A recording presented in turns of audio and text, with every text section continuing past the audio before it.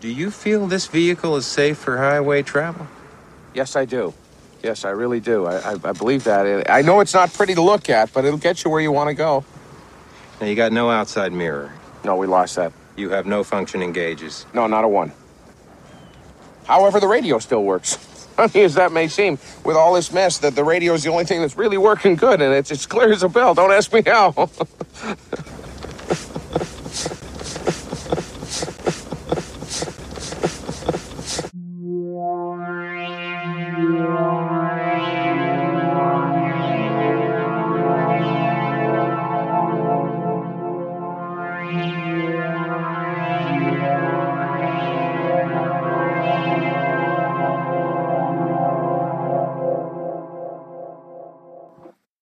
Hey guys, welcome back to the Blood and Black Rum podcast. I'm Ryan from Coldsploitation.com, and I'm joined with my co-host Martin. How's it going?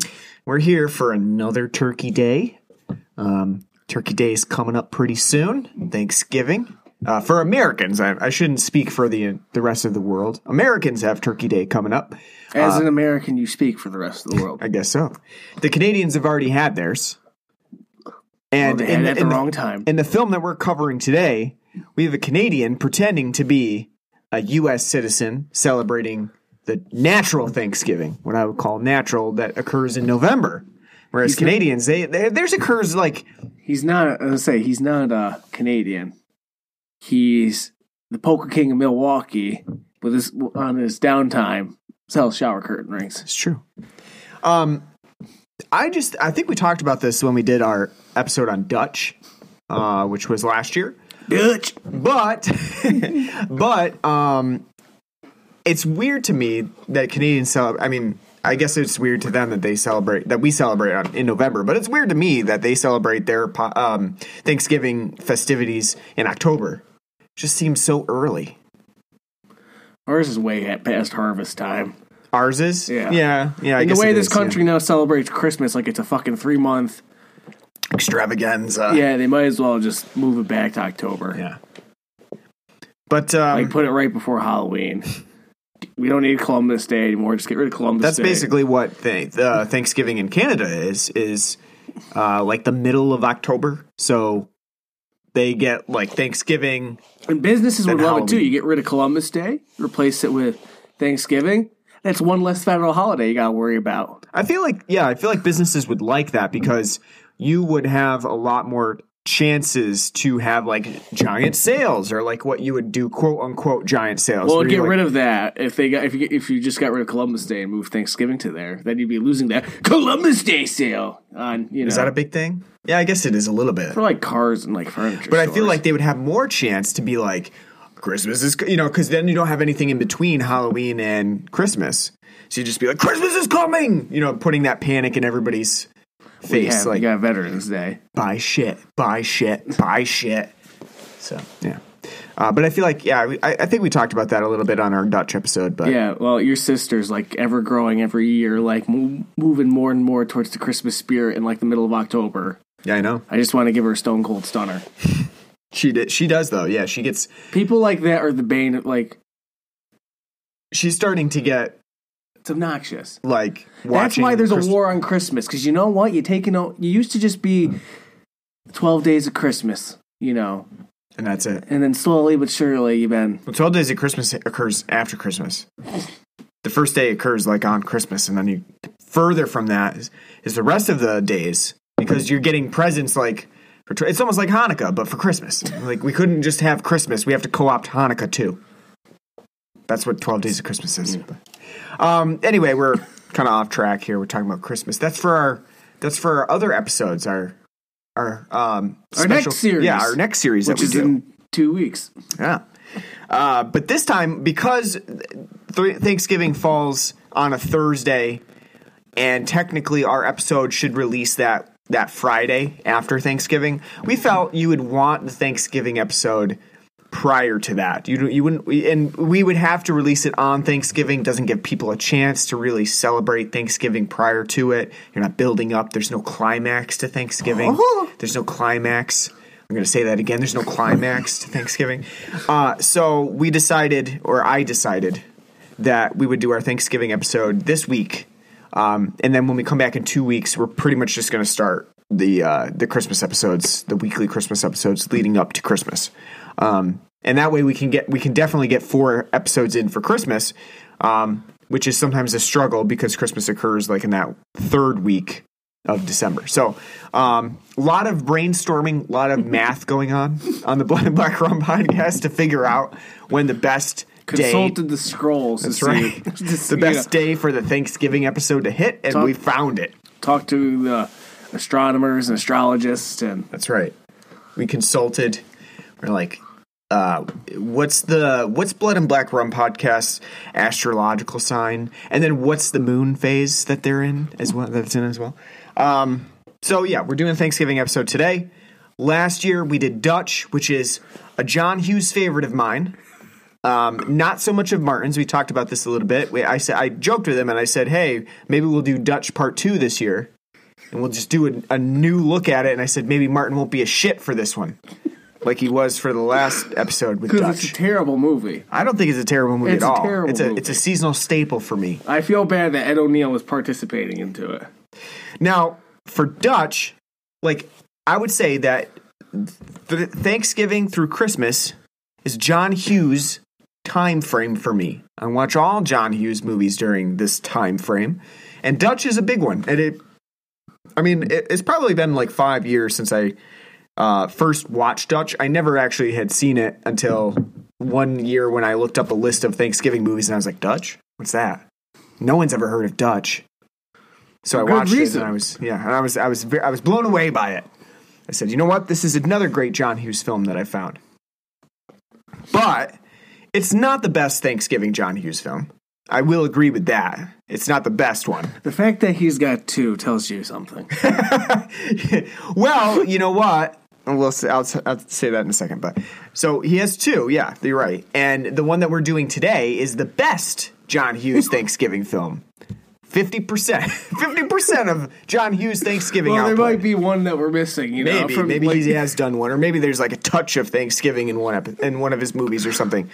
But the best Thanksgiving film by John Hughes is Planes, Trains, and Automobiles. I was going to say, it's the quintessential Thanksgiving film. That's right. There's 3 films I would say, I'm pretty sure I brought it up during Dutch. There's 3 films I would say that everyone should watch on Thanksgiving, because it's a marathon day where you're just with the family, eating, watching football. Mm-hmm. Planes, Trains, Automobiles, Alice's Restaurant, and The Last Waltz. Mm-hmm. Those are the 3 films you should watch. I don't think that anybody's going to watch Alice's Restaurant on Thanksgiving. But it's a Thanksgiving movie. I know it's a Thanksgiving movie. I just don't think anybody's going to watch it. I think anybody watches that movie to begin with, except for you. Just listen to the damn song. There you go. It's 20. Instead of being an hour and a half, it's just a 20-minute long song. There you go. You can do that instead. Yeah, I think Planes, Trains, and Automobiles is John Hughes' best Thanksgiving film by far. It's definitely better than Dutch. Dutch came later, but Dutch is an inferior, as you said, Planes, Trains, and Automobiles. It's very similar in beat for beat. Yeah, I mean, it follows the same types of things. You know, one unlucky event after another for haphazard, weird, double couple film where the 2 people don't get together. They don't get along, and they have to learn to get along. Yeah, an odd couple. Yeah, that's what I was looking for. One's a mean, miserable prick, and the other one's a cherub-like, goof. Yeah. Or as John Candy would say, because he's Canadian, a goof. A goof. And the other thing about Planes, Trains, and Automobiles is that it has the right amount of, I would say, comedy and the lightheartedness and the emotional beats that you need for a film about, Thanksgiving, which really, at its heart, is about being thankful for your family and being, just thinking about your family and thinking about the things that are in your life that you're really thankful for that some people might not have. And that's Planes, Trains, and Automobiles. And the same thing is true of Dutch. I mean, it does touch on the same exact themes, especially even like the finale is that climax of coming home to a scarlet-haired woman and seeing her and just having that emotional resonance of the songs that they pick for the finale. It's both the same in Dutch. You know what I was thinking about? And Home Alone. I was going to say, you know what I was thinking about? Is Uncle Buck Christmas or Thanksgiving? Is it either? I don't know. I think it is because John Uncle Candy. Buck is one of those. Is a film actually that I don't know very well. To be honest with you, I don't know that it's. I didn't realize that it had a holiday at all. I can't remember. I've only seen it once. Yeah, I don't really know that. I have to look it up now because, and to be honest with you, I need to revisit Uncle Buck because it's been a while since I've seen it, and it's not one of those films that I watch very often. The same thing with how you mentioned John Hughes films as Beethoven, and that never strikes me as a John Hughes film. You're right. It should strike as a Charles Grodin film. Actually, I think because of the proliferation of Beethoven sequels, it strikes me as a direct-to-home video film. But it's not. The original Beethoven was not. But the sequels classic. were, and that's why it always makes me think of a direct-to... That great third one with Judge Reinhold. You know what? I don't even know if I've seen the rest of the sequels. I've seen a couple. I've seen. We had the first 3 on VHS, and it's got a lot of watching. Third one has Judge Reinhold in it. Yeah, I don't see for Uncle Buck. I don't see a specific time frame. So maybe it is in there. Like maybe there's a Thanksgiving scene or something like that. But I don't see a specific time frame where it would make me say yeah, that's a Thanksgiving film. I don't know. Don't know. Well, I think the thing too with John Hughes films, a lot of films we consider John Hughes films aren't even John Hughes films. He just wrote the damn things. True. That's also true. Yeah, if you're Chris Columbus, you gotta feel pretty shitty. You direct You're Home Alone. overshadowed. Yeah. You directed Home Alone. Yeah. You ain't getting no recognition about it. It's just like, oh, that wonderful John Hughes. That's true. There are a lot of John Hughes films where John Hughes' script is like, yeah, it's a John Hughes film. Same thing like Beethoven. It's really not.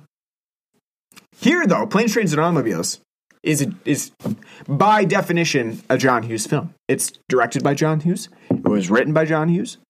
And so this 1987 film is certainly a John Hughes film. And I brought it up when we were watching the movie, and just kind of thinking about it. If you've seen one John Hughes film, you've seen them all. Because literally, beat for beat, story arcs, what's going on, it's all the same, just slightly different situations, and then changing up the cast, to make it interesting. I think one of the things, though, that is interesting about John Hughes films, and you're right, I mean, he does copy his templates, sometimes, like in the case of Dutch is like a copy-paste of Planes, Trains, and Automobiles, switch out the characters, switch out a couple of situations, you have a new movie. This movie, Planes, Trains, and Automobiles, very similar to Vacation. Mm-hmm. You got practically the same car, except not in wagon form. You're right. Yeah.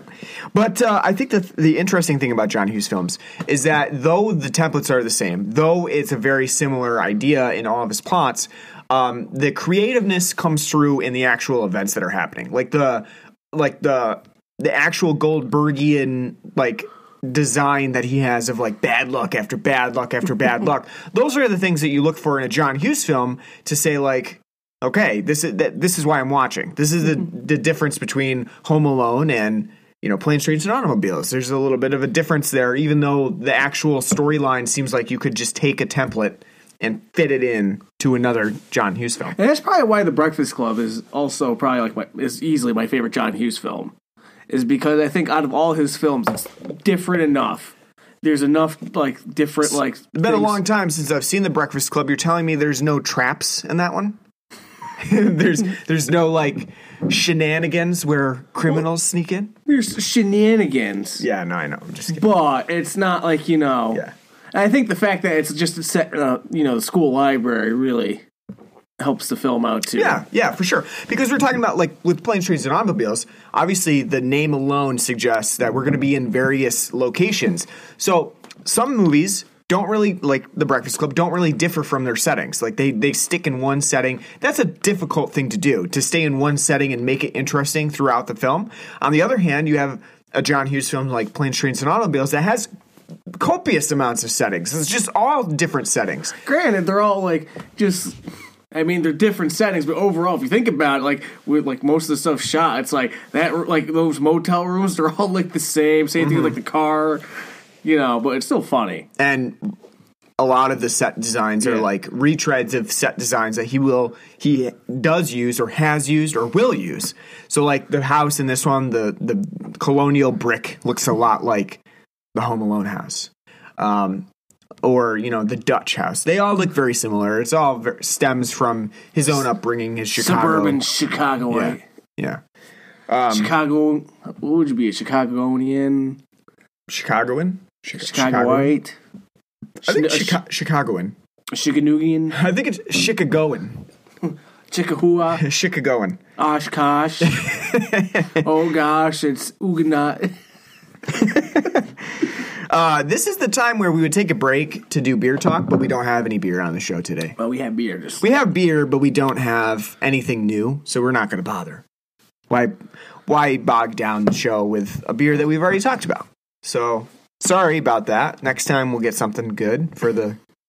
We'll start our winter ales for the Christmas shows, but for right now, we don't have anything. So, we're just drinking regular shit.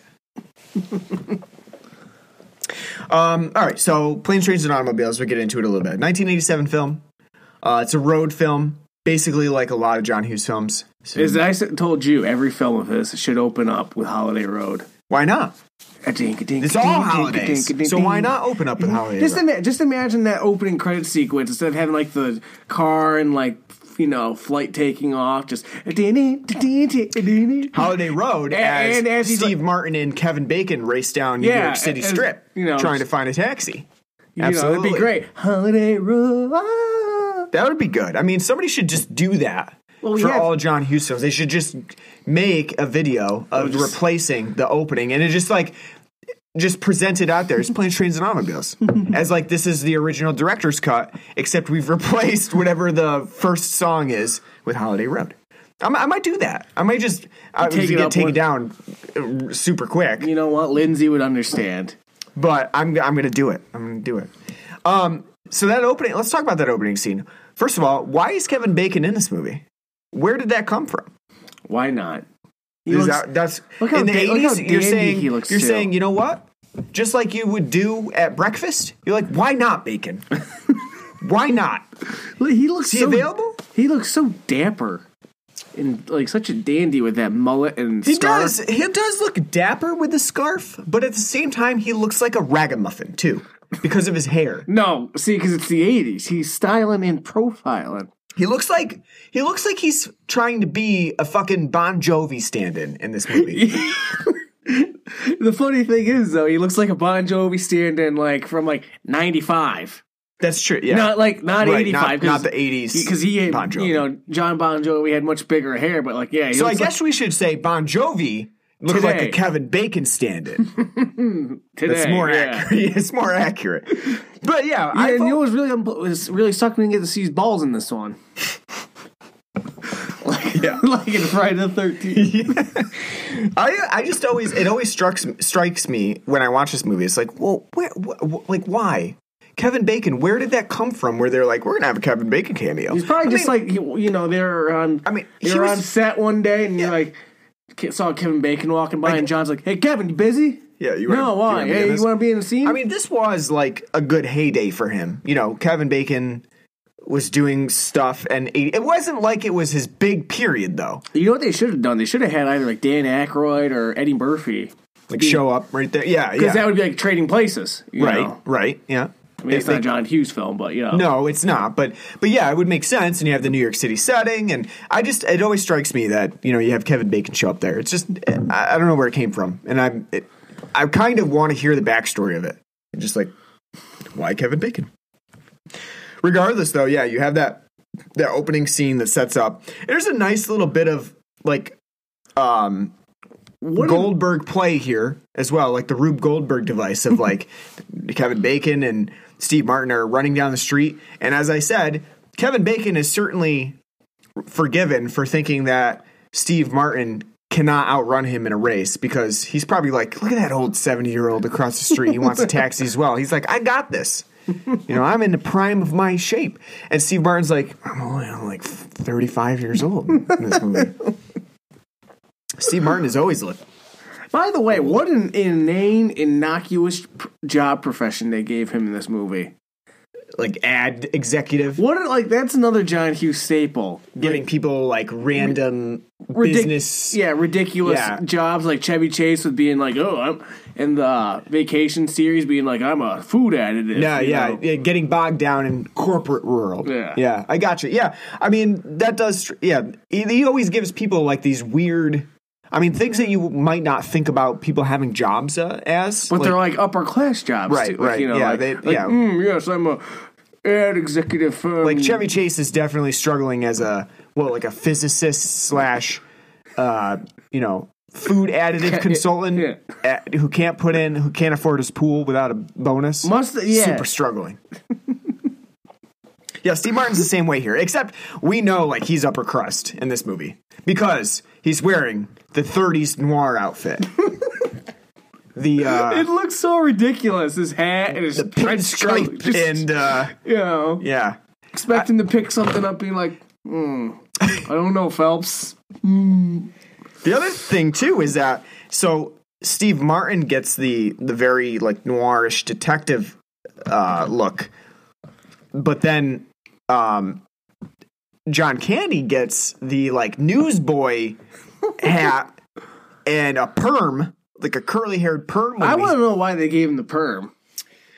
I think it adds quite a bit. Just like it does make him look even like goofier. But like, he's got his. They should have let him grow his hair out a little bit, so like it'd be like a little bit of like longer on that. Yeah, I mean, unless he has to have like a traditionally 80s perm, but like so it's a little bit more kind of froed out instead of just like these really tiny curls. I think it works pretty well because like when you first see him in the taxi cab.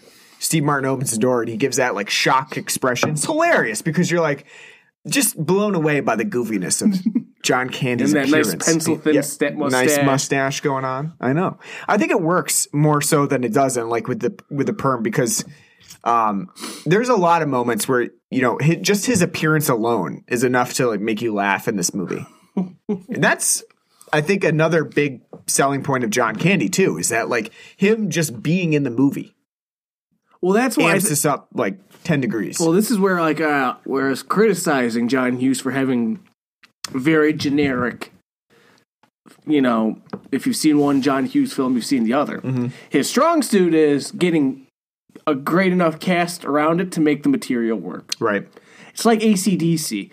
Everyone that doesn't like them bitches about like, it's just the same 3 chords. Well, you know what? They're good, and they change it up enough to where you can still rock out. Different, yeah. So you know what? Like, use it enough.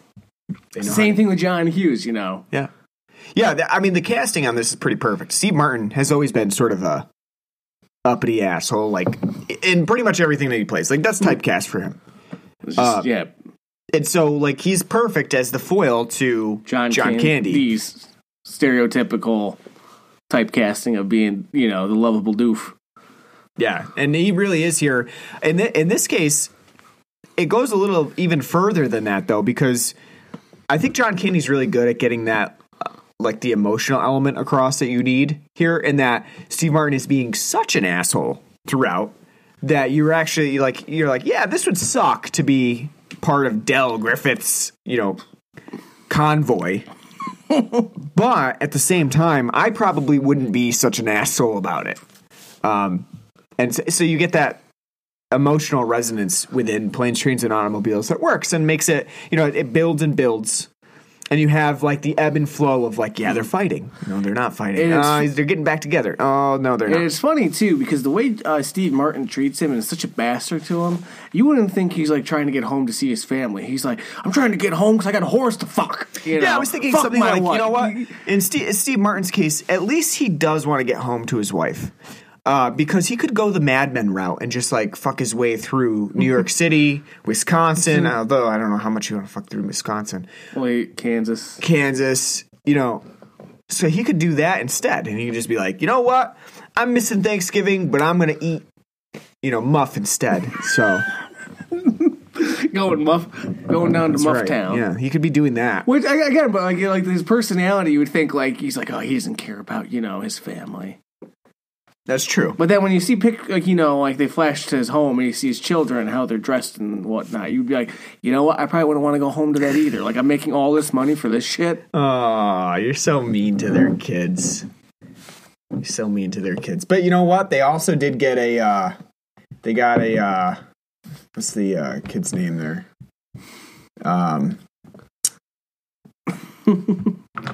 What's the kid's name? That Matthew Lawrence. They got Matthew Lawrence. I almost said here. Nat Lillard. Matthew Lillard. No, not the greatest Scooby or Shaggy of the 90s and 2000s. No, not Matthew Lillard. Matthew Lawrence. Yeah, they got Matthew Lawrence here, who we just saw in Tales from the Dark Side. So you would want to go home to Matthew Lawrence with his super ridiculous bowl cut, His proto bowl cut. whatever that is. It's like half mushroom, half bowl cut. Yeah, he's got a lot of mullet in the back. The back is really long and overhanging, but then the front has it's cut almost like a flying saucer, so that he can see out. It's not covering his eyes, because if it was long in the front too, it'd be covering his eyes. So they did like a flying saucer cut. Or what I would consider like an avocado cut, right? Like like longer on the bottom and then shorter on the top. That's what I would say. He's got an avocado cut. Yeah. So Matthew Lawrence is one of his kids. He's got like 3 kids, right? 4 kids? Yeah, he's got the girl, the younger son. him, and then like the little baby. Yeah. So. We're not sure if Steve Martin fathered that child. He might not have been virile enough. That's right. So you got Steve Martin just flying from New York City to Chicago, wants to get home to his family for Thanksgiving. He's got 2 days when he's starting out on his trip, I think. I don't know. You made it sound like he'd be home by 9 o'clock at night. Well, yes. So, 2 days to Thanksgiving. Because New York City to Chicago flight is like 3 hours. So you're fine. You would have more than enough time. And I think the intent is that he's supposed to get home 2 days before Thanksgiving. Like he's going to get home that night. And yet they get a really bad snowstorm in Chicago at O'Hare, closes Chicago down. They get rerouted on the flight to Wichita. Which is dumb. I don't know why anyone would... Chicago, okay, yeah. so... I don't know. Oh, wait, hold on. We're not going to, like, Kentucky or Tennessee. No. We're rerouting you all the way out to Kansas. Yeah, that sounds like a bad airline. I don't know why. Well, it's American Airlines. I really don't know why they would pick Wichita as the destination. They're like, you know what? There's like plenty of closer airports that probably aren't getting massive amounts of snow, but we're going to Wichita instead. You know? It's just that's another. And you said like that's just another John Hughes staple. American Airlines sucking at their jobs. Yeah. Because they show them always loud and proud in, these films. American Airlines just not being able to get the job done. We won't get you where we have to get you. Instead, we'll bring you to Wichita. American Airlines should have flown Southwest. Just a picture of the lady on the plane, like shrugging her shoulders, like, eh.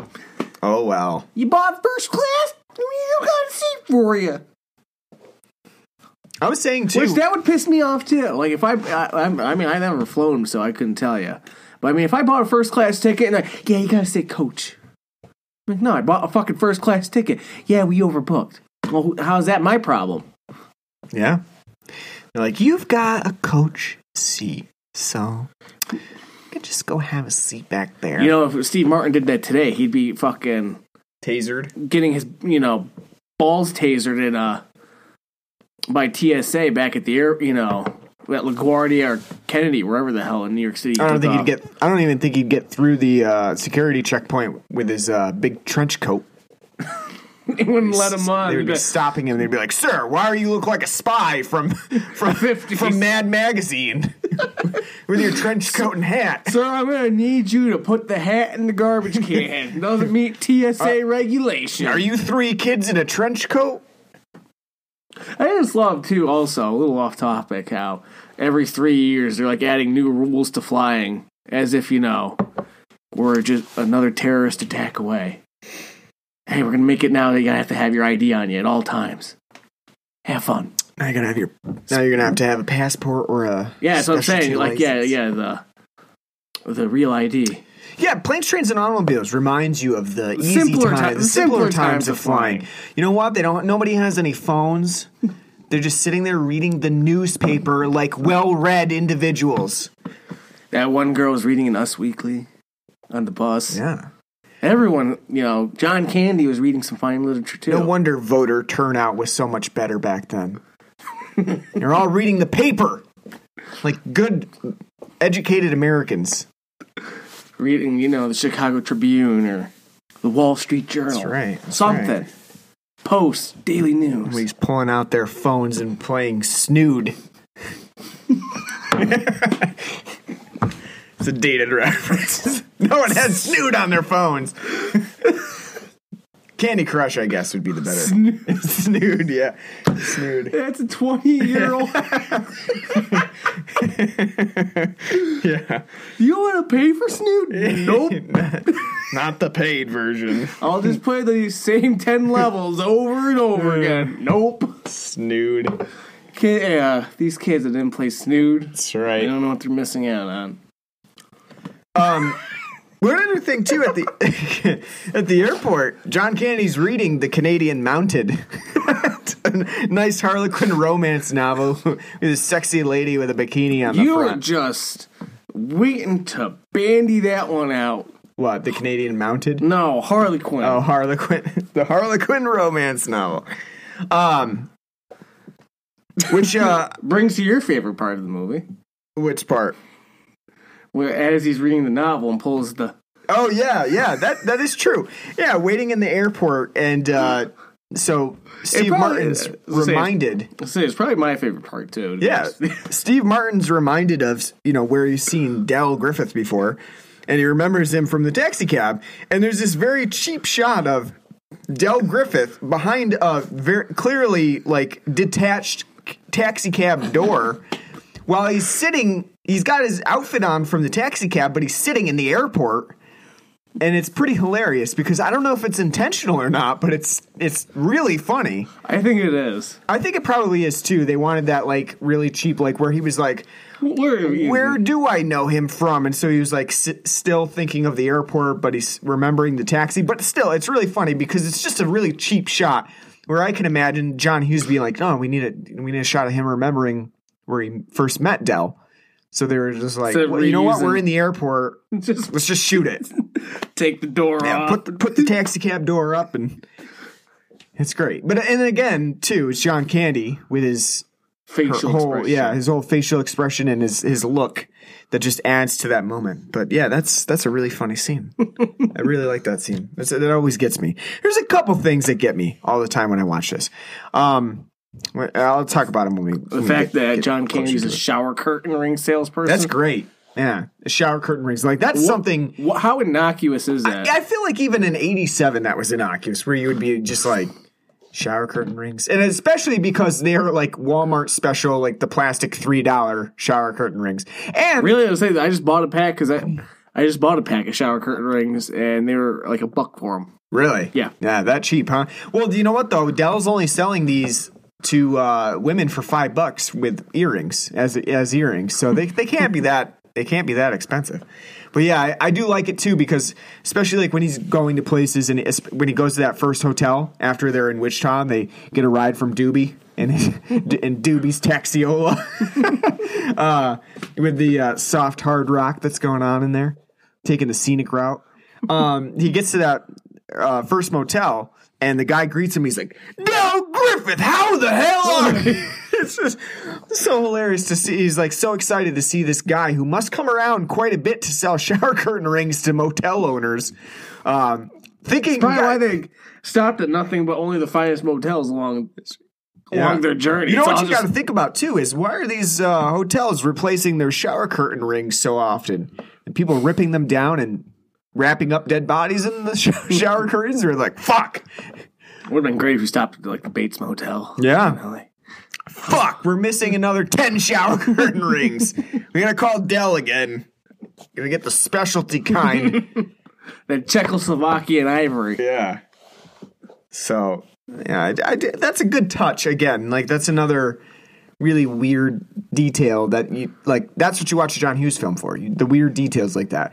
Or at that same hotel, the detailed swapping scene, just like in Home Alone, swapping the credit cards in this one, or Kevin's passport getting swept into the garbage like that really quick scene. You get that again where they swap their credit cards, and that sets up the rest of the film's, shenanigans, where, especially towards the end with the rental car, where you find out about, that he actually put the rental car on Steve Martin's credit card instead of his own. What a time to be alive, too.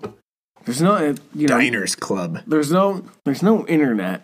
So they got the old bricks to fucking, which if you don't know, and the only reason I know is because the convenience store I used to work at, if the power went out, you'd have to supplement. We'd have to fucking use that old brick to actually do it, because they're like, no, we're still accepting credit cards. And basically, if you don't know how it works, is you set the card down on the old brick, you lay the paper that on top of it, and then you swipe it over so it imprints the embossing and all that onto that, and then you write out the total amount, the date, and then like when the card expires, and the person's name. That way you can staple it to the receipt, and eventually that'll get mailed to the credit company to then charge the person for that. I feel like that method... I'd say, what a way to live. Like, you can just be like, if you had no money, it's like, fuck it, keep running, and like, you get what you want, and then like 2 months down the road, then deal with like the consequences, like, oh shit, Yeah. Now it's just like, denied. No. I feel like that method doesn't work anymore either, because a lot of cards aren't embossed. And they have the chip on them, and I feel like if you ran that brick over the chip, it would break the chip off. Probably. So I don't think you'd that be able works to use anymore. it anymore. It's totally I don't think it works anymore. I don't think that's like a thing anymore. But it's just funny, like, because it's like, I just love seeing like all those like old things that you see that like were even like a little bit before our time, but they're enough, we know enough about them. And yeah, I mean, I definitely know of them. They used to have them when I worked in retail as well, and never really had to use them. But yeah, they were still a thing. But I think now they're like not even. They're not used anymore. I don't think they can be used. I remember the one time I was showing somebody when I was working how to use it. I'm like, oh, it's real simple. And I took my debit card out, put it on there, and I went and I did it, and I like bent my debit card in half. I fucking did. Yeah. I was like, oh, that was always a like possible consequence of that too. Is like, fuck up your card. I was really like, because it's got 4 sides, like where you set the card down. There's 4 sides to it. They're kind of like guide rails where you set the card in, so it's supposed to lock into place. So when you because you got to pull and push real hard to get it to go over. Otherwise, it won't imprint it well. It's like an old-timey like printing press. And so by being set there, it should, keep it from not moving. But when I went to show the person how to do it, my card fucking moved, and I bent that thing right in half. And I was like, I just got that debit card. God damn it. Yeah. Good times. Yeah, Plane, Trains, and Automobiles reminds you of the older times. There's a reference to Datsun in this one. That's probably the most dated reference. Yeah, they so when Steve Martin is going to rent a car, and he gets to the actual car rental slot where the car should be, and it's not there. After he gets dropped off the bus from a guy straight out of like the Florida bayous, as you said, he's like, "Yeah, you're jumping." Fucking guy from Waterboy, home Baba Boucher. Yeah, you can barely understand what he says at all. You can just hear he says like "Viva." But that's it. So when Steve Martin gets to that parking spot, he has to hike all his way back through the airport, which, again, here we go. Steve Martin would have never made it on the terminal to an airport walking across like that because he would have gotten fucking tackled by TSA right quick. But he walks across a terminal and goes back to the rental car outlet. And yeah, he says, I want a fucking Datsun. I want a fucking Mustang. Yeah, Mustang. Yeah, something. The Datsun is a dated reference that would be pretty funny for somebody to ask for that now. Which that's probably easily the most well-remembered scene. Yeah. Him going on his F-bomb tirade. Yeah, probably. I believe that Planes, Trains, and Automobiles is a PG-13 rating. So this is one of those movies that got around the more recent... Oh, actually, I'm sorry, it's an R. It is an R. I'm pretty sure I've always thought it was PG-13, but I guess it's an R. I was say, because I brought it up before on the podcast, the rating, I can't remember the fucking name of the documentary, but about the rating system. Mm-hmm. And that was one of the movies they talked about. It's still not yet rated? Yes. Yeah. That's one of the films they talked about. Planes, Trains, and Automobiles. And how, like, if they said take that out, and John Hughes like, nope, and like, all right, get an R. Gotcha. Yeah, that makes sense because PG-13 generally you get one hard F. I'm pretty sure in the 80s you didn't though. What's that? In the 80s you didn't though.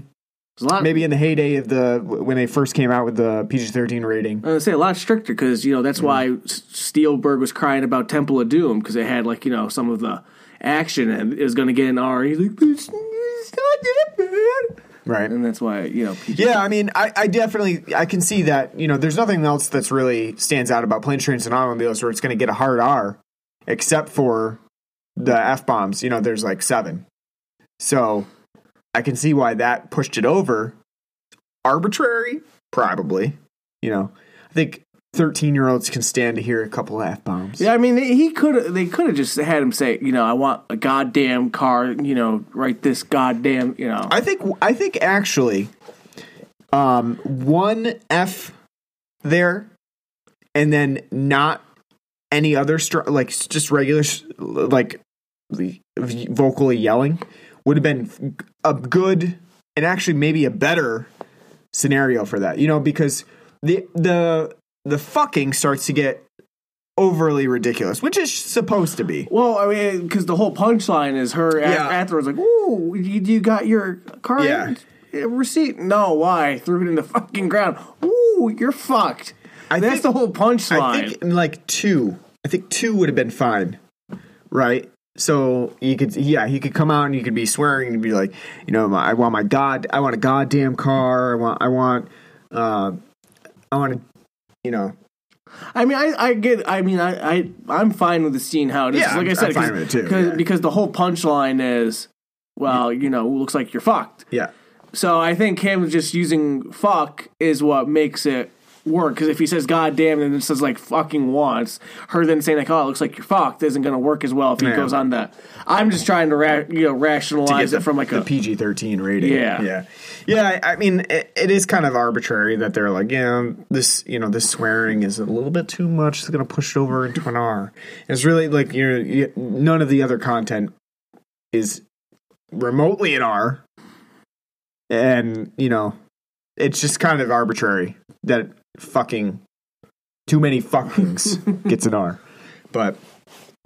Yeah, that's a good scene too. I mean, that's a really good scene. That's probably one of the most notable scenes of Planes, Trains, and Automobiles. Is that you get that scene, especially with the Minnesota accent. I was gonna say I don't remember her name, but she's like in her and Ben Steiner just about in every fucking cameo in each of them. Yeah. Because Ben Stein's got one in here too. Like, looks like the flight's delayed to welcome to Wichita. Very very quick cameo. Yeah, very quick cameo. So, what do you think about the interplay between Steve Martin and John Candy? Obviously we talked about Steve Martin being a really big asshole, John Candy being a lovable goofball. But do you think that it works pretty well throughout this, and do you think it's like consistently working? Yes, I think the play between them was very good. Steve Martin is always hilarious, and John Candy is even funnier. It really sucks that we lost him so soon. I think their play between them works really well because I can see a lot. Like if I was in Steve Martin's position, I'd probably be fucking going off the rails on him every now and then too because he's such like a putz and like klutzy and he's always messing that and just like not knowing when to just like shut the hell up for a second and. Like if I was on the plane sitting next to John Candy and having like, oh, dog's really barking today, pulling his shoes off and his socks and like whipping into the rail. Oh, gotta let them dogs breathe. I'd be probably losing my shit too. He's actually pretty patient for the most part. He just kind of has a little, some smart ass remarks every now and then. There is that one scene where they get to the hotel room the first time and he kind of goes off on him. He's like, I could sit through any insurance seminar. I can sit through anything. I've been with Dale Griffin, which is pretty harsh. I mean, that's like a really, really harsh tirade tirade that he goes on. Yeah.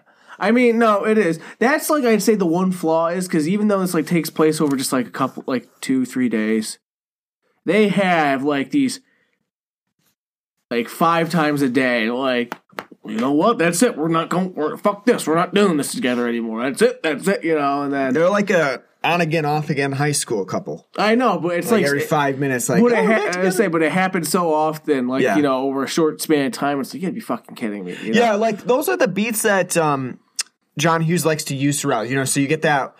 Normally, a film is building and building. You think like, oh, they're getting together really well. You know, they're going together really well, and then all of a sudden, there's one climax where it's like, nope, they're in a fight, and now there's like the whole moment where you see like both of them on their own individually, somber music playing, and then they realize they're better off together. Yeah, normally that's like the movie beat. You know, that's in every Adam Sandler movie, right? Like that's literally every Adam Sandler movie to a T.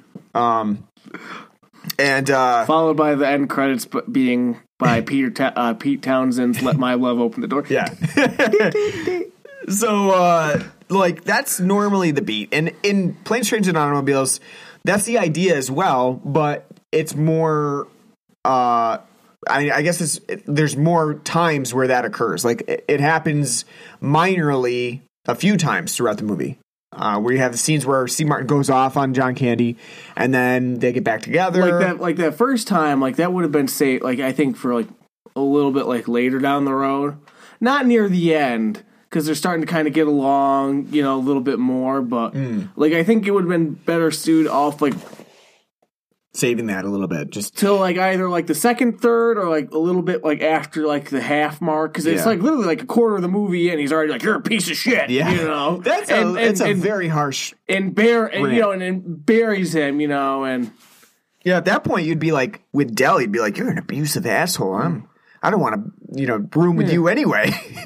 But poor Dell, he's just because out of all starved. the tirades that he gives, that's like the most damning one. That's probably the worst. You know, yeah, for sure. Because it just keeps going. Like you think it's going to end. You think he's going to end with like the insurance seminar. Nope, but he keeps going. You know, and it just keeps going on, and it gets worse. And you know. And I think it would have been more impactful too, because Dell says like, you know, I wish I could be like you and live an easy life of being, you know, angry and pissed off all the time, but I like to see things on the bright side because I can't hurt people. You know, like I can't, you know, that something I'm not capable of doing because I feel, you know, sympathy and empathy. I think if you had that later on after they've already gone through a lot more crap where Steve Martin like finally snaps or something like if you had after like when like the car starts on fire, you know, lit on fire. And then, you know, when Steve Martin's, like, after John Candy's having his moment talking about his wife, and Steve Martin's already cozied up into the hotel, like, that would have been, like, before they get to that part, had that fight happen there. That way, we can feel more like Steve Martin's having, like, as he's sitting in his, you know, his nice cozy bed while John Candy's out there freezing, like, maybe I am being a piece of shit. That's true. I think that would work really well. I think that, you know, if they had swapped that a little bit and not had him go off so much at the beginning, that probably would have been really successful.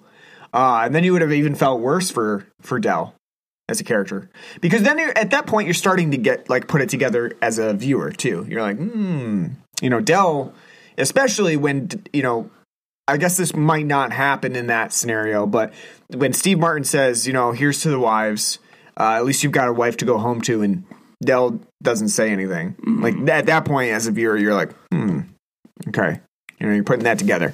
But yeah, I think that would have been, you know, a really good moment where if they had put that rant there, you would have really felt bad for Dell, and you would have had a lot more resonance going into the end of it when Steve Martin then, you know, gets on his train and into Chicago. So it gets on the Elm, you know. Yeah, comes back and says, "Oh shit, you know what?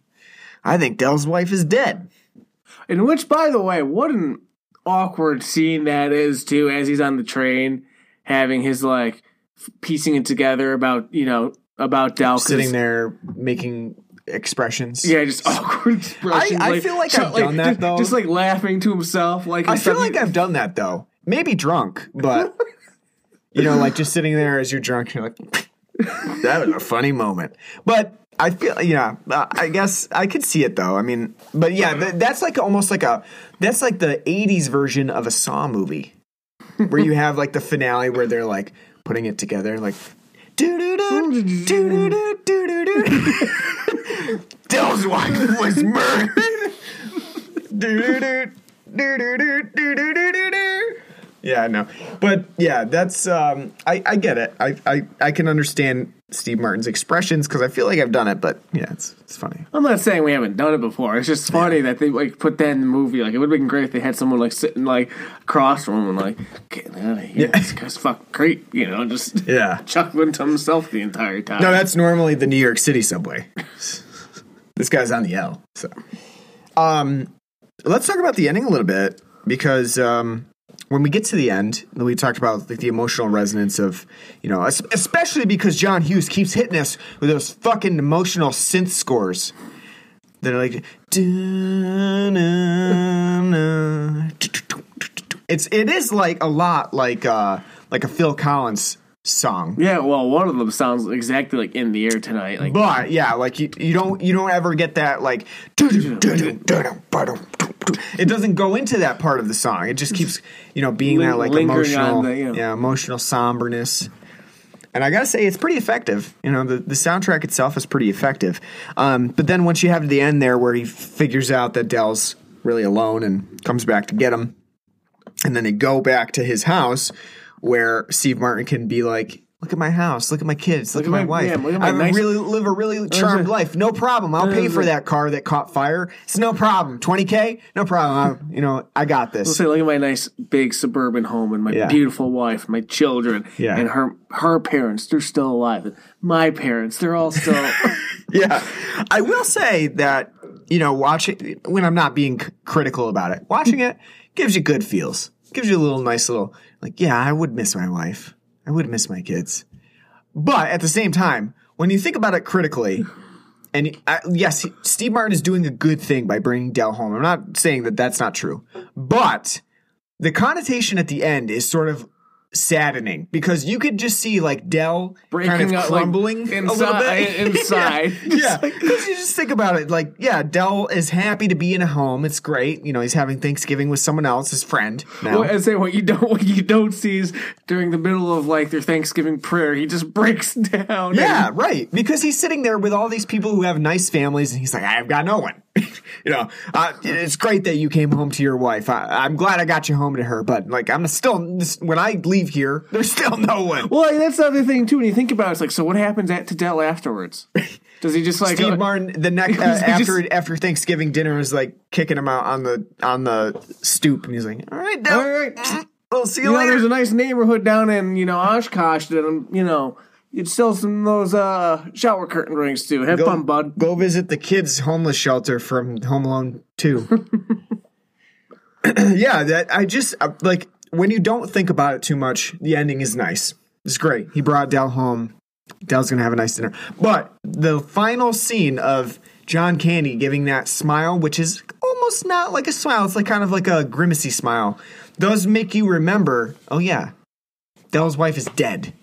So, like him seeing all of this, greatness of Steve Martin coming home to his wife is sort of like making him hurt even worse. He's like, I'm not going to have that ever again. But yeah, I mean, it works. And then, you have Take My Breath Away playing in the background. Take my breath away. So sad. So yeah, I've always say that's the original part of God, what's that Michael Douglas film? Falling Down. This is the original, like the aftermath. Yeah. This is the original pitch for Falling Down. The one thing John Candy's One Bad Day. The one thing that always has struck me too is when they come home and they meet Steve Martin's wife, and she comes down the stairs. That's not his wife. That's his daughter. Yeah, that's his daughter. Those are his grandchildren. And she gives that like sultry, because I guess you're supposed to think like she's very verklempt from seeing Steve Martin come home. spend 2 days. But it's very sultry when she says, hello, Mr. Griffith. And today I thought, you know what? That's the sequel, Infidelity in Planes, Trains, and Automobiles. The sequel where they're just doing it everywhere. Her and John Candy. He is a handsome man. That's the next installment where Steve Martin gets cooked. You know what I was thinking about? Now I think about it. John Candy's carrying a portrait of his wife throughout, right? Right. If she died 8 years ago, that math ain't making sense, because you know what? She would not have had like that Cher, Tina Turner, 80s perm sort of thing. blown out hair. Yeah. 87. Yeah. Would have been 79. Yeah. Yeah, I don't know. This movie's timeline doesn't make any sense. Well, maybe he just thinks it's 8 years. Been 8 years. Maybe, you it's know been what? less. Fun fact, not even a picture of his wife. Yeah, Some strange just some lady. lady from a magazine. Marie. I kind of feel bad about that, too, because the film kind of plays that as a joke when he pulls out the photo and it's kind of like a frumpy-looking woman who's his wife. And it's kind of like a joke. And then you feel bad later on for laughing at Marie being a frumpy lady because she's dead and that was his one love. And then you feel I think bad. she looked frumpy. Yeah, she does. She does. I mean, I feel like they did it on purpose because they gave her that like very cheesy glamour shot. I feel like they wanted you to laugh at that. Like, oh, that's like, that's a cheesy photo of his wife. I think you're taking it as cheesy. Maybe I'm just seeing it now as cheesy. Maybe that was unintentionally.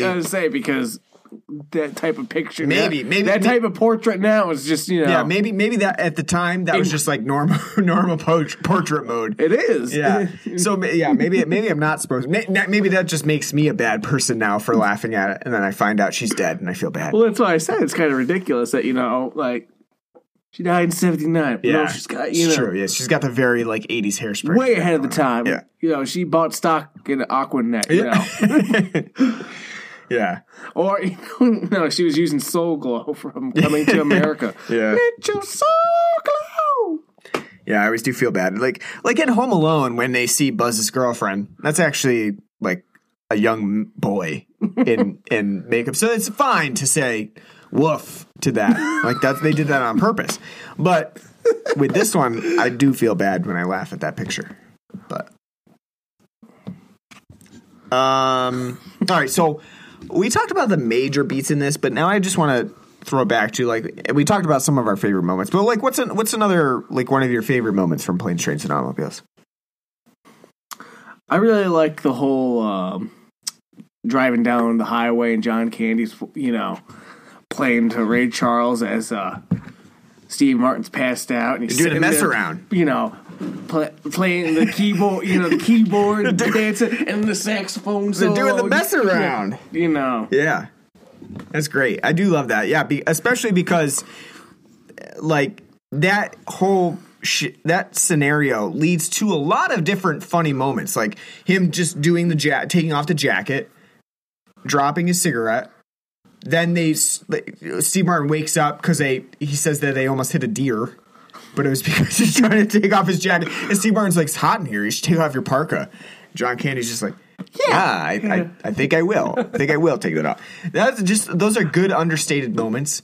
But the one thing I don't get is why he just didn't stop the car.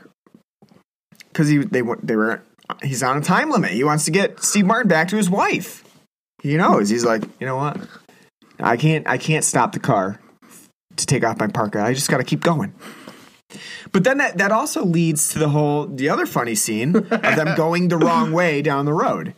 I love that they're going pace long enough with another car for them to be yelling back and forth, and John Candy's doing like the the drinking motion. I know. Oh, the booze. They've been drinking. How would they know where we're going? Yeah, it's great. It's classic John Hughes for sure. Like roadside, Yeah, because the scene was these shenanigans happened in Dutch. And you know what, too? They filmed the Christmas Vacation car scene where he gets stuck under the tractor trailer right on this road. On this stretch of road. They did it at the same time. That's freaking the skeleton that's that he reused in Home Alone the devil, 2. yeah. The devil one's the best part. I have a shirt of that from Fright Rags that I got. Fright Rags did a shirt of Planes, Trains, and Automobiles where where they have John Candy as the devil. Yeah, and that it's great. It's hilarious. Just him just like cackling. Yeah, that is a great scene. Because it just leads to so much buildup within that.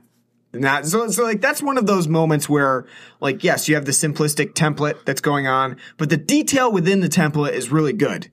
And then you have like the players to make it work. Yeah, exactly. And then you have just thing after thing that happens to make it even funnier. Because not only then, after that, once they stop the car, catches fire. So you have just like constant one-upping on top of, and at least we got a things. reason too earlier about why the car would get caught on fire. Because usually in films, the car just catches on fire. It explodes for no goddamn reason. Here, like John Candy was just being a lazy schmuck. Instead of rolling his window down enough to throw his cigarette out, he had like a little tiny hole. He's like, you know, Yeah, you do. You get a reason for that. Yeah, there's like I feel like in Planes, Trains, and Automobiles, the details are covered. Like with the credit card swapping, that's covered. You know, you have the two cards that look very similar. The Diners Club, which I don't even know what the fuck Diners Club is anymore. That must be. Yeah, I have no idea. But I know Soul 80s. I would say, but I really don't and know 90s. But I mean, I remember hearing about it. By what it actually is, I have no idea. That one is one that goes right above me. I don't know what the reference to Diners Club is. Maybe some people can chime in and let us know what that is. But so you have that whole setup. The detail is really good on that. And then you have, you know, like him putting his wallet in the glove compartment. So then, you know, later on when the car catches fire and he says, "Oh no, I put the credit card back in your wallet." Like, you as the viewer are already like, "Oh shit, you know what? That credit card's burnt up." And then then you get the scene where he pulls out the really small burnt up credit cards. Like, here's my diner, my gas club. It. Yeah. So the details are really good here. I think that's what really makes Planes, Trains, and Automobiles stand out, because they did go and I feel like one of the problems that you had with Dutch was that it's actually really kind of it doesn't have as much detail, and they kind of extend scenes for too long. Like the fireworks scene from Dutch that we talked about, which like goes on forever. Whereas in Planes, Trains, and Automobiles, no scene really feels like it's too long, because there's always something going on. There's always some sort of detail that's going on in the scene that will set up another joke to come.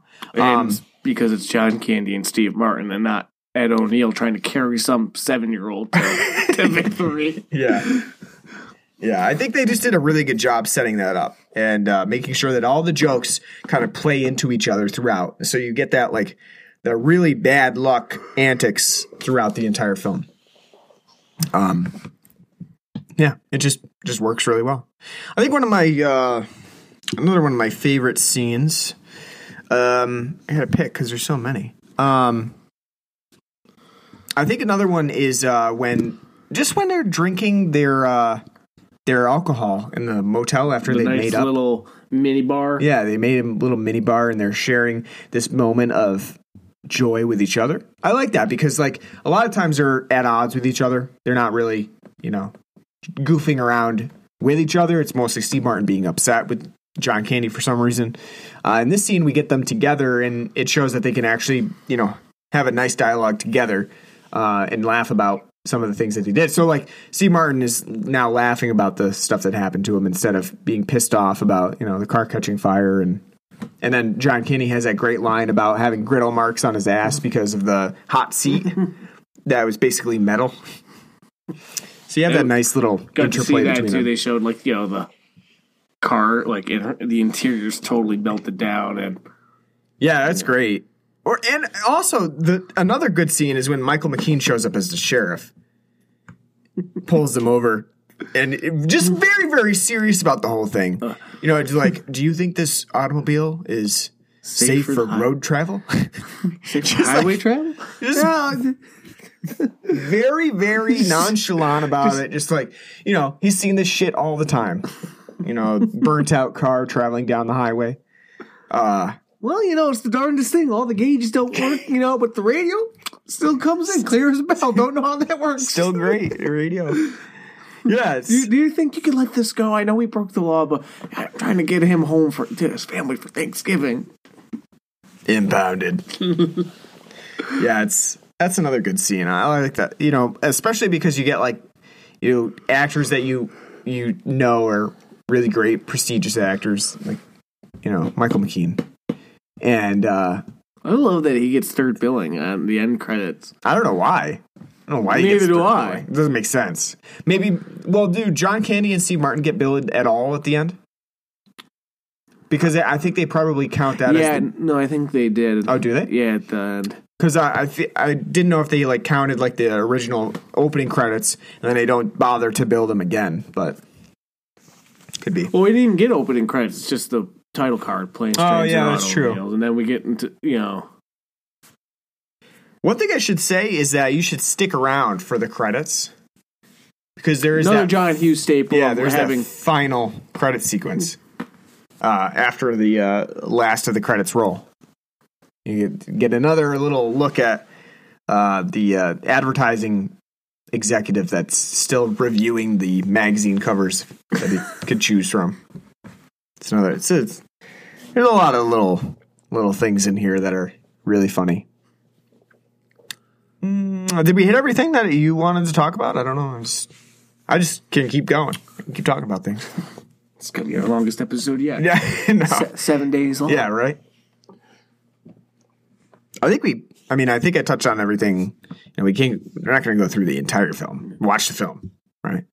But I think we touched on all the really funny moments, all the riffs that we had. I'm trying to think if there was anything else that we missed. I don't think so. I think we got through everything. But we got to rate Planes, Trains, and Automobiles. So, on a scale of 0 to 10 Canadian jackets for that young mischievous man who steals their money from the hotel room. Canadian tuxedos. Canadian tuxedo. Out of 0 to 10 Canadian tuxedos, what would you give Planes, Trains, and Automobiles? I'd give it an 8. I think I'll give it an 8. It's really funny. It's been a while since I've seen it, a couple of years. Pretty funny. I love John Candy. Even in the movies that he's been in that haven't been too great, like, Canadian Bacon, still, he still makes them enjoyable just because of his demeanor and his physical humor and his facial expression. Steve Martin's also really hilarious, too. It's like I said before in the opening, it's not my favorite John Hughes film, but I think the whole interaction between Steve Martin and John Candy is what makes this film great. Even though, like I said, like a lot of John Hughes films, they have very similar beats, and it's basically the same rehashed idea over and over again. It's his knack for getting the right people to portray the kind of slightly different scenarios, and I think John Candy and Steve Martin are terrific, and their interaction is what makes this film absolutely hilarious and a timeless Thanksgiving classic. We could go on for hours just talking about like all the different, and Ryan was right about like how like it is detail oriented for like all the jokes have details to set up to them. Like we didn't even talk about like them like gripping their nails so hard into the dashboard when they got into that accident that they left marks into it, and John Candy bent the steering wheel because he was gripping it so hard. Very it's very good. And like I said, even though we're kind of like making fun of some of the absurdities of the film, it's really good, and it's got like a nice touching ending to it, and you can really really rally for John Candy, and to an extent Steve Martin, even though he is a douchebag. At least he's not like a total douchebag. He's doing it because he just wants to get home to his family. Yeah, I would give this film a 9. I think that it's a really good film. It's a seasonal classic for me. I watch it every holiday, probably for like the last 10 years now. A lot of things really resonate to me. I think it's a really funny film. Still gets me every time. I think that, a lot of it comes from both Steve Martin and John Candy, who are able to play off of each other. I kind of wonder how much of Steve Martin's rant was improvised, because sometimes it does seem like it was a little bit improvised on what he was spouting. But I think, like, while I don't always love Steve Martin, I don't always love his comedy. especially alone or maybe in Saturday Night Live sometimes too. I think here he's played up really well because he is playing that sort of like staunch character that, he's got like the straight man sort of character going on. So I think he does it really well here. And John Candy is really fabulous. I think he really sells the show. His presence alone is just really funny. But not only that, he also gives a nice emotional performance as well, which comes out a lot more towards the end of the film. So I think it's really good. It hits that emotional level that John Hughes films are known for, especially towards the end where you have that like climactic moment of embrace between the two characters who have been apart for so long in the movie. You're rooting for them to get back together. So I think it's a really good John Hughes film. Follows a lot of the standards, but it does it really well with a lot of detail to go about that. And just, a Thanksgiving movie that you can't miss every year. I think you should watch it every year. It's a great film. All right. So another Thanksgiving in the books. Hopefully you're gonna have turkey this Thanksgiving. I'm not working, but I might. They're giving out a bonus of $150 for bonus. If not, you can come to our Thanksgiving. We're having it here this year. So are you gonna have the Bills game on? Probably. Yeah, we'll have football on. Playing the Cowboys. My family's been saying no football, no football. Well, my family being my sister and my wife, but I'm gonna have football on because it's not Thanksgiving without football on. Who wears the pants in the family? That's right. Bill's playing on Thanksgiving this year, huh? Yeah, against the Cowgirls. All right. Check it out. So we'll Thanksgiving is coming up. Hopefully you guys have a happy Thanksgiving. I will our say, American listeners. A little off topic, because I know you say you don't really care for Steve Martin. I'll say his quality of films after like 93 take a big down, Yeah, that's true. I mean, I'm saying I don't care for Steve Martin in his like more solo comedy stuff. I think he does an okay job. Like a lot of his work on Saturday Night Live, I wasn't a huge fan of. I like most of his movies, especially from the 80s and 90s. But if you don't like The Jerk, then there's something. Yeah, right. No, I like The Jerk. Or Three Amigos. Most of it I like. I don't know if I just don't like his solo stuff as much. I like it when he's playing a character.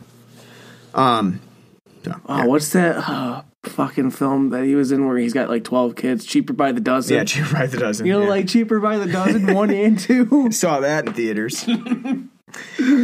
All right, so we're going to be back in 2 weeks, so we won't be back for Thanksgiving. But after that, on that Friday after Thanksgiving, Black Friday, we will be back with another episode. And I think we're going to start our Christmas series. Oh, we're going to have to because I don't think we're doing 4. We're going to have to do 5 films. 5 films, huh? Well, there's a remake coming out. Yeah, there is. We're going to have to do that one.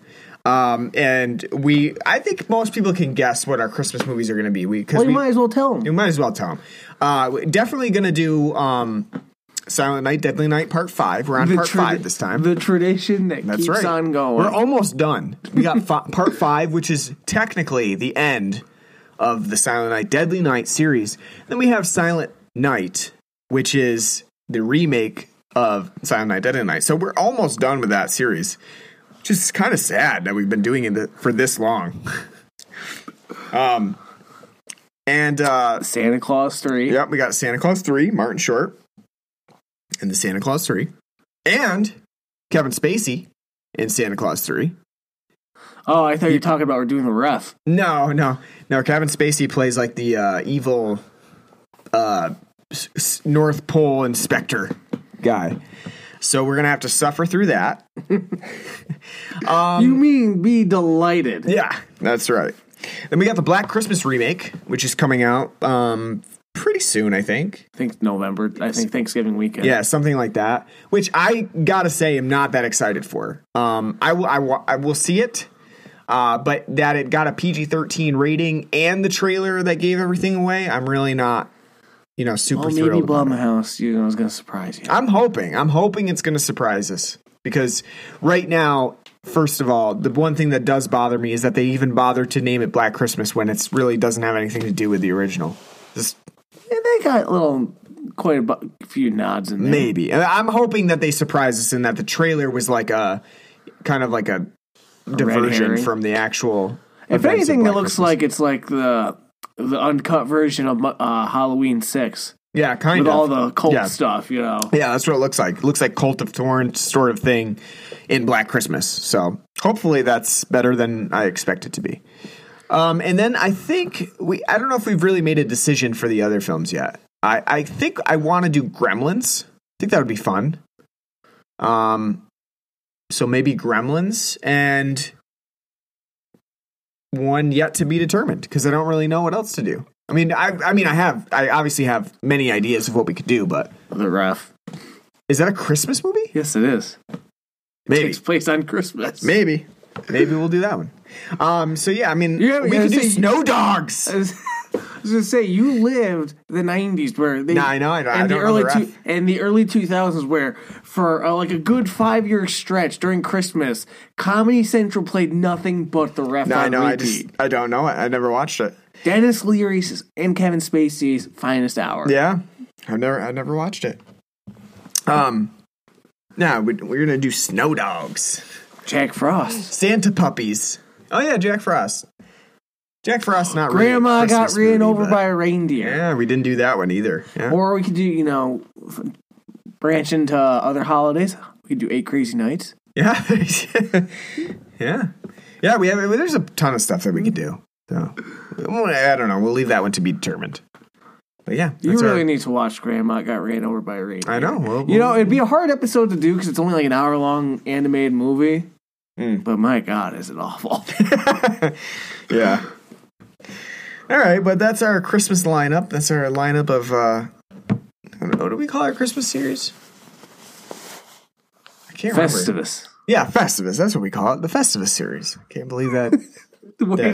Way to sell. Hey, Yeah. what do we call it? I can't believe that didn't come to me. But yeah, the Festivus series. Yeah.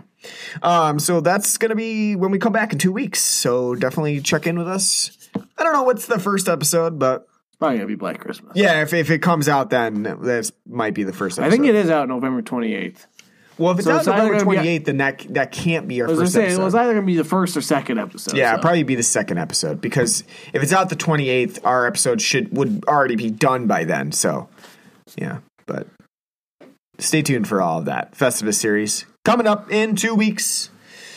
Thanks for listening to our Thanksgiving episode on Planes, Trains, and Automobiles. Obviously, we have all kinds of stuff we're on. We're on Podbean, we're on Stitcher, we're on Apple Podcasts, we're on Google Podcasts. Whatever you listen to for podcasts, we're on it. So subscribe to us, leave us a nice review. We're on Facebook at facebook.com/Blood and Black Rum Podcast. We're on Twitter at Blood and Black Rum. We have an email address at bloodandblackrumpodcast@gmail.com. And if you want to donate to us, we do have a Patreon at patreon.com/bloodandblackrumpodcast, where you can donate as much or as little as you would like, and it helps us maintain the podcast. We might put something up there, like might do some shirts or something like that too. Fun little stuff like that. And mugs. We did mugs before. So if you like drinking coffee, pick up a Blood and Black Rum Podcast mug. Other than that, we'll be back next week or in 2 weeks with the Festivus series starting then. And have a happy Thanksgiving. Take care.